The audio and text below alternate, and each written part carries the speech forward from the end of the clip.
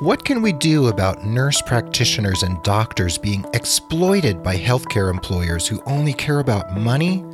Let's examine how nurse practitioners and physicians are perpetually behind the eight ball, right here on episode 254 of The Nurse Keith Show. Well, hello and welcome to The Nurse Keith Show. I am grateful that you're here, whether it's your first time tuning in or you've been hanging out with me here on the airwaves for months or possibly even years. Thank you for being part of the growing Nurse Keith Nation. This podcast is, of course, all about you and your nursing career, and I'm here to share education, ideas, diatribes, and informative interviews with some of the most inspiring people from the worlds of healthcare, nursing, entrepreneurship, medicine, technology, and beyond. And did you know you can leave a rating and review for The Nurse Keith Show over on Apple Podcasts and iTunes? That's right, it really helps other people find the show, and if you do so, please let me know by shooting me an email at keith@nursekeith.com, and I'll be sure to read your review on air and thank you personally for all to hear. Would you do that for me, pretty please? Now, a recent review by Lotus Life Nurse is entitled Wise, Creative, and Pertinent to Millennial Nurses, and Lotus Life Nurse gave me 5 stars, which I so appreciate. And she or he wrote, Nurse Keith shares his experience and wisdom for nursing in a creative and understandable way. Hearing his calming voice on the Nurse Keith Show immediately puts me at ease about my nursing career. I enjoy all of the topics he covers because I trust that he has done the research, has a credible nursing background, and interviews successful nurse thought leaders. Whenever I'm in a nursing career rut or feeling stuck, I know that an episode of the Nurse Keith Show will raise my spirits and inspire me to take massive action. I highly recommend this podcast to any nurse out there who's looking for empowering perspectives on the profession. Lotus Life Nurse, thank you so very much for that kind review. Man, that means so much to me. Thank you from the bottom of my heart. Meanwhile, if you want to see the show notes for this episode, which I recommend, you can follow along at nursekeith.com/the word episode and the number 254. So let's dig into this little monologue of mine here on episode 254. So on December 30th, 2019, just as the year was coming to a close, I published a blog post over on my blog Digital Doorway and simultaneously on LinkedIn entitled Nurse Practitioners and Physicians Behind the Eight Ball. The impetus for writing this blog post was a New York Times op-ed published on June 8th, 2019, which is linked in the show notes, of course, by Dr. Danielle Ofri, a physician at Bellevue Hospital in New York City. I hope to get Dr. Ofri on the show at some point in 2020, if possible. Her article was titled, The Business of Healthcare Depends on Exploiting Doctors and Nurses, and the subtitle was, One Resource Seems Infinite and Free, The Professionalism of Caregivers. Dr. Ofri hit the proverbial nail on the head. This is not a nail that we even want to be able to see because we shouldn't be exploiting our doctors and nurse practitioners and other healthcare providers. But the reality is that it's happening, and damn it, we have to do something about it. So there are ethical issues at play when we are practicing healthcare professionals. And what are those ethical issues? Well, one, of course, is to not do any harm to the patient. That's a given. The other is that we can't abandon our patients. And when patients need us, when they are put into our schedule and we are faced with 25, 26, 29, 32 patients a day in 15-minute slots, we deliver because we know we need to do it for the patients. Why are so many complex, incredibly difficult patients with very intense medical conditions, comorbidities, polypharmacy, etc., why are our nurse practitioners and physicians often told that they must see these patients in 15 minutes and then move on to the next on the conveyor belt of healthcare? Well, The every 15-minute model is really an economic model. It is completely, I would say, completely geared towards the making of money and the reimbursement from Medicare and health insurance for the healthcare employer. Now, of course, whether for-profit or nonprofit, a healthcare employer needs to pay the bills, be able to make salary, cover all of the expenses and massive overhead of running a hospital or clinic or health center or home health agency. But we are asking here in the 21st century more and more and more of our providers. And this article focused to some extent on primary care providers. And I think a lot about primary care providers because I speak to so many nurse practitioners, advanced practice registered nurses, who are totally behind the eight ball every single day that they're practicing. If you're in a federally qualified health center that serves underserved populations in either an urban, suburban, or rural area, you are definitely going to be behind the eight ball because those organizations are going to be pushing you to see a patient every 15 minutes, even though everyone involved, including those pushing you to do so, know it is actually not possible to provide good care in 15 minutes, unless maybe you're just administering a flu shot or following up on a simple sinus infection or cold. So many patients come into primary care with a hell of a lot more than a simple sinus infection or a cold or a sore throat. There are abscesses to lance. You have to do an IND. You need to do GYN. You need to perform a GYN exam, etc., etc. Patients are complicated. They get out of the hospital much more ill and much more unstable than they ever did back in the 20th century. And we are seeing these chronically ill patients, like I said in the introduction, with polypharmacy, multiple complex comorbidities coming into primary care and need to be managed in very specific, detailed ways that just cannot be accomplished in the time allotted. So Dr. Ofri wrote so many salient points in this article. Here's a quote from the beginning of the article. You're at your daughter's recital and you get a call that your elderly patient's son needs to talk to you urgently. A colleague has a family emergency and the hospital needs you to work a double. Your patient's MRI isn't covered and the only option is for you to call the insurance company and argue it out. You're only allotted 15 minutes for a visit, but your patient's medical needs require 45. These quandaries are standard issue for doctors and nurse practitioners. Luckily, the response is usually standard issue as well. An overwhelming majority do the right thing for their patients, even at a high personal cost. Now, I've mentioned on this podcast before and in my blog and in social media posts that research shows that 400 physicians, an average of one per day, commit suicide in the United States every year. 400 physicians a year. We do not have accurate data on nurses and nurse practitioners and other healthcare providers like PTs, OTs, SLPs, etc., but we can assume that burnout, depression, compassion fatigue, suicidality, or possibly even committing suicide happen among nurses and NPs and others as well. Healthcare providers are ethical creatures. We are told we can do no harm. We are told we need to attend to the needs of every patient who's sitting in front of us. And those oaths we take mean a lot to us. Now, here's another quote from Dr. Ofri. If doctors and nurses clocked out when their paid hours were finished, the effect on patients would be calamitous. Doctors and nurses know this, which is why they don't shirk. The system knows it too and takes advantage.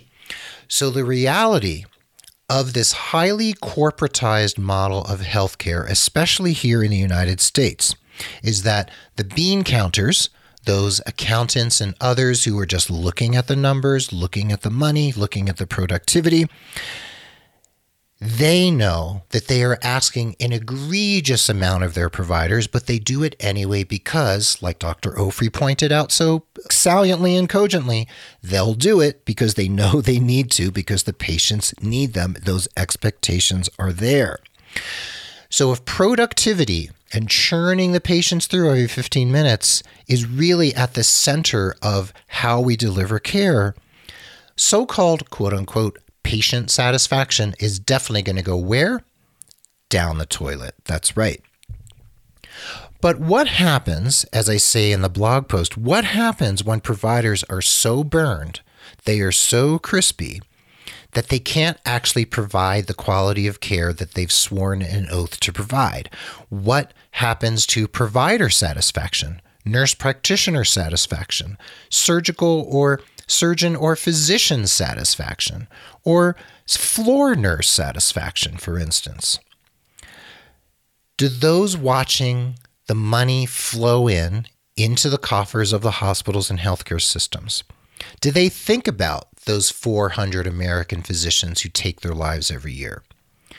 Do they think about the cost, the human resource cost, that this push of productivity, this incredibly calamitous push for productivity, what happens when we push this and when the providers just keep doing it because they know they have to and they feel they're ethically and morally bound to do so, but they're killing themselves literally doing it? Dr. Ofri also points out in this incredible article that the electronic medical record or electronic health record has revolutionized healthcare. And there are precious few of us who'd want to go back to the days of paper charts, running around the clinic trying to find a chart. And if you can't find it, you have nothing to go on when you're seeing the patient. So the universality of the EMR has definitely done a lot of good for both patients and providers. However, there's a dark side to EMRs. One is, if you're a nurse practitioner working in, let's say, a rural federally qualified health center serving very underserved patients who need a great deal of detailed care that necessitates you spending hours and hours doing referrals, looking at labs, calling patients back, planning your visits, following up, documenting everything. What's going to happen when the day is done, the sun goes down, and you leave for home?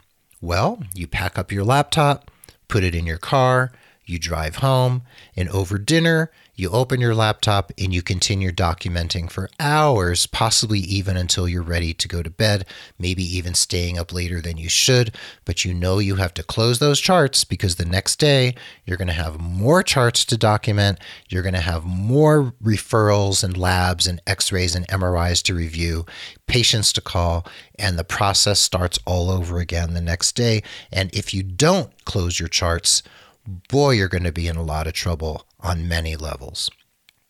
In fact, in the show notes and the blog post, you'll see a link to a recent article in the Annals of Family Medicine that shows from actual peer-reviewed studies that for every hour of direct physician or nurse practitioner-based care, 2 hours are needed for accurate documentation in an electronic medical record or EMR.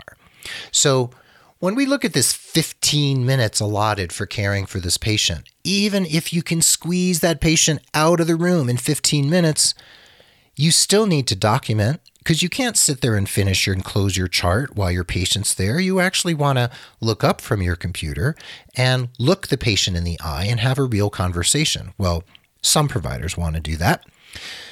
So that extra hour of documentation, that half hour reviewing labs and calling the patient back and maybe calling a specialist for advice, are you paid for that time?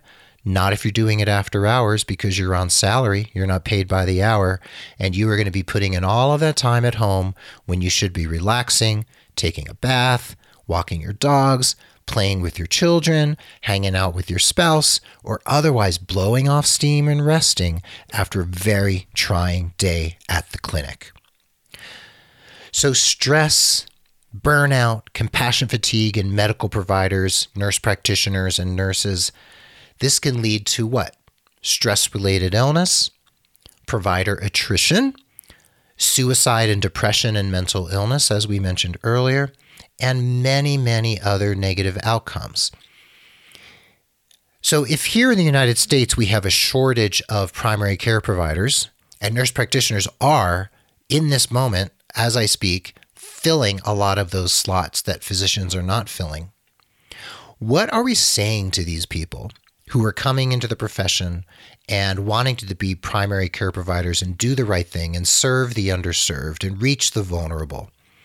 What do we tell them when after their first 10, 11 months as, say, a new nurse practitioner in a federally qualified health center, what do we tell them when they feel like their work is completely untenable, that they cannot provide the care that they are being asked to provide, and that they must morally and ethically provide to these very complex patients when they're only allowed so little time to do so? No one is going to say, look, go home, do some documentation, we'll pay you an extra $200 to get that documentation done. Is that going to happen? No. So as Dr. Ofri also points out, quote, in a factory, if 30% more items were suddenly dropped onto an assembly line, the process would grind to a halt. Imagine a plumber or a lawyer doing 30% more work without billing for it. But in healthcare, there's a wondrous elasticity. You can keep adding work and magically it all somehow gets done. The nurse won't take a lunch break if the ward is short of staff members. The doctor will, quote unquote, squeeze in the extra patients. So for physicians, midwives, nurses, nurse practitioners, physical therapists, and anyone else working in the healthcare ecosystem, we show up, right? We keep showing up because that is what we do. We show up because we are, at heart, caregivers. We want to do the right thing. We want to serve those we are bound to serve, and we want to do the work even though we are sacrificing ourselves literally on the altar of patient care, because patient abandonment is a serious thing, and we wouldn't want to put our patients at risk, would we? However, the reality is we are putting our patients at risk. Do you know why? Because we are so burned, we are so tired, we're experiencing compassion fatigue, depression, anxiety, etc. We can't necessarily provide the care we need to provide because we are exhausted. So when we come back from a quick break, I want to talk about some solutions and some ideas. And you, yes, you are going to have to take the ball and run with it because no one is going to do it for you. We'll be right back with the second half of episode 245 of The Nurse Keith Show. So now we're going to take a pause for the cause for just a moment. Please consider becoming a patron of The Nurse Keith Show, just like other listeners who value the show so much that they want to give just a little bit each month to support the work we're doing here. When you pledge, you not only get the satisfaction of helping produce and support the show, you also get some pretty nifty premiums and gifts directly from yours truly. Just head over to patreon.com/Nurse Keith to read all about it. That's patreon.com/Nurse Keith. Also, please consider signing up for my newsletter at nursekeith.com so that you can receive my bi-weekly message just for you. Finally, if someone you know could benefit from career coaching with me, please consider referring them. And if they become a paying client, even if they do one session, you'll receive credit for 1 hour of coaching with me, and there's no expiration date on that credit, and you can keep it in your back pocket until you need it most. Remember that you can refer as many people as you like and continue to earn those coaching credits over time. What a deal. Those are my sincere asks of you, dear listener. So now let's dig back into today's topic. And welcome back to the Nurse Keith Show. Yes, this is episode 245, and the show notes are at nursekeith.com/the word episode and the number 245. We've been talking about nurse practitioners and physicians being behind the 8 ball. I've been reading some quotes from an excellent article by Dr. Danielle Ofri of Bellevue Hospital, an article entitled "The Business of Healthcare Depends on Exploiting Doctors and Nurses." We spoke in the first half, I spoke, you listened, about the ethics, the practice, and the hard realities of medical practice and how our Physicians and nurse practitioners are exploited by the bean counters and accountants and chief financial officers who are pushing them to do more and more with less and less, and how those nurse practitioners and providers will keep doing it because they are bound ethically and morally to do so. Now, we did talk before the break about how in a factory, if we started to force those factory workers to do more with less, the system would grind to a halt. Some of you might say, well, yes, that's true. However, unions have been greatly diluted here in the United States in the last 30 to 40 years. And oftentimes in factories, or let's say Amazon distribution centers, for instance, there are grave human resource violations happening every day. People are being pushed and pushed to produce more and more in this capitalist society, and they are getting very little in return for their extra effort. So medical providers, we save lives, we keep patients on track, we treat acute conditions, we treat chronic illnesses, we contribute to the greater public good, to society in huge ways. And on this podcast in the past and in my blogs, I have written about how I acknowledge that pop stars, musicians, football players, hockey players, baseball players, they make enormous sums of money basically to entertain us. And yes, the arts play a very important part in society, and I'm an artist as well, and I've had many artist friends and family members and musicians. I understand, and yes, they should make a great living. However, where are our priorities in this society when our entertainers are making multi-millions or billions of dollars, and the people who actually, literally save lives are making a pittance in compensation, in, well, relative pittance compared to the pop stars and the athletes. And these athletes and pop stars, are they going to play a game without being paid for it?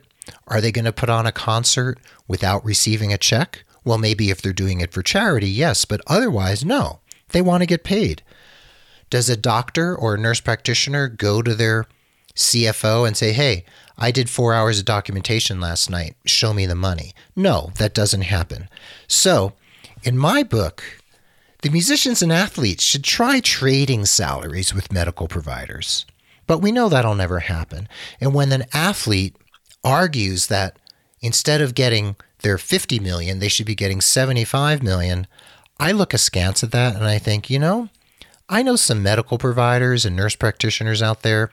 They could definitely do with a cool million because they are doing such incredible work out in the world and no one seems to appreciate it. So, friends, solutions must exist. There have to be solutions, but how do we do an end run around these systems that have set us up for this type of egregious, calamitous situation that none of us can really see through because we're in the trenches all the time and can't figure out how to get out? So yeah, this seems untenable. It's an incredibly difficult situation. Healthcare has been completely corporatized. Even hospice has been corporatized. And more is going to be demanded of our providers. And we're going to keep losing good people to suicide, to attrition, people quitting healthcare and just saying, hey, I'm going to go work at Trader Joe's. I can't take this anymore. Or I'm going to sell real estate. I can't take this anymore. I've talked in this podcast before about this concept of the triple bottom line. And it's the concept that where the bottom line, the financial bottom line is important, we need to look at different aspects, different bottom lines. The triple bottom line refers to people, planet, and profits. We don't just think about the money. We think about the effect of our business practices and healthcare practice on the environment. And we think about how we're impacting the people, not just the patients and their satisfaction, but the providers' satisfaction as well. How do we take care of our people so they want to keep working and giving the care that they are mandated to give, and to be able to do so and stay healthy while doing it. And this whole thing of HCAHPS scores, patient satisfaction scores, don't get me started. Well, you actually have gotten me started, so I'm just going to go for it. HCAHPS scores are fine. Patient satisfaction scores are definitely driving the financial end of healthcare. Patient satisfaction scores, HCAHPS, these affect Medicare and health insurance reimbursement to healthcare providers. So, of course, the Centers for Medicare and Medicaid Services, CMS, they understand that these patient satisfaction scores are a reflection of the quality of care being provided. However, whatever happened to nurse satisfaction? Whatever happened to nurse practitioner or physician satisfaction? Does Medicare give a hoot about whether the doctors and NPs are happy if they feel that they have the resources and time they need to provide the care they are? I doubt it very, very much. And what if the Centers for Medicare and Medicaid Services, CMS, decided that employee satisfaction scores were of equal importance to patient satisfaction? What if every quarter or every 6 months, every employee within that healthcare institution, for instance, fills out a satisfaction form and it gets sent electronically to CMS? What would happen? Well, you know what? The accountants, the executives, the bean counters, they might have to scramble around to try to figure out how to keep those providers satisfied so that their scores would go up and their reimbursements would stay as they would like them to be or even higher. Would we have the gall? Would we have the gumption to actually do this? I don't think so. But this is one potential solution to the problem. So this overly corporatized healthcare infrastructure, it is essentially strangling the system and hobbling good clinicians who can't take the strain and could otherwise provide awesome care, but they are so burnt out that the care is possibly substandard, or they are pushing themselves to such an extent that they're providing great care, but at their own personal detriment.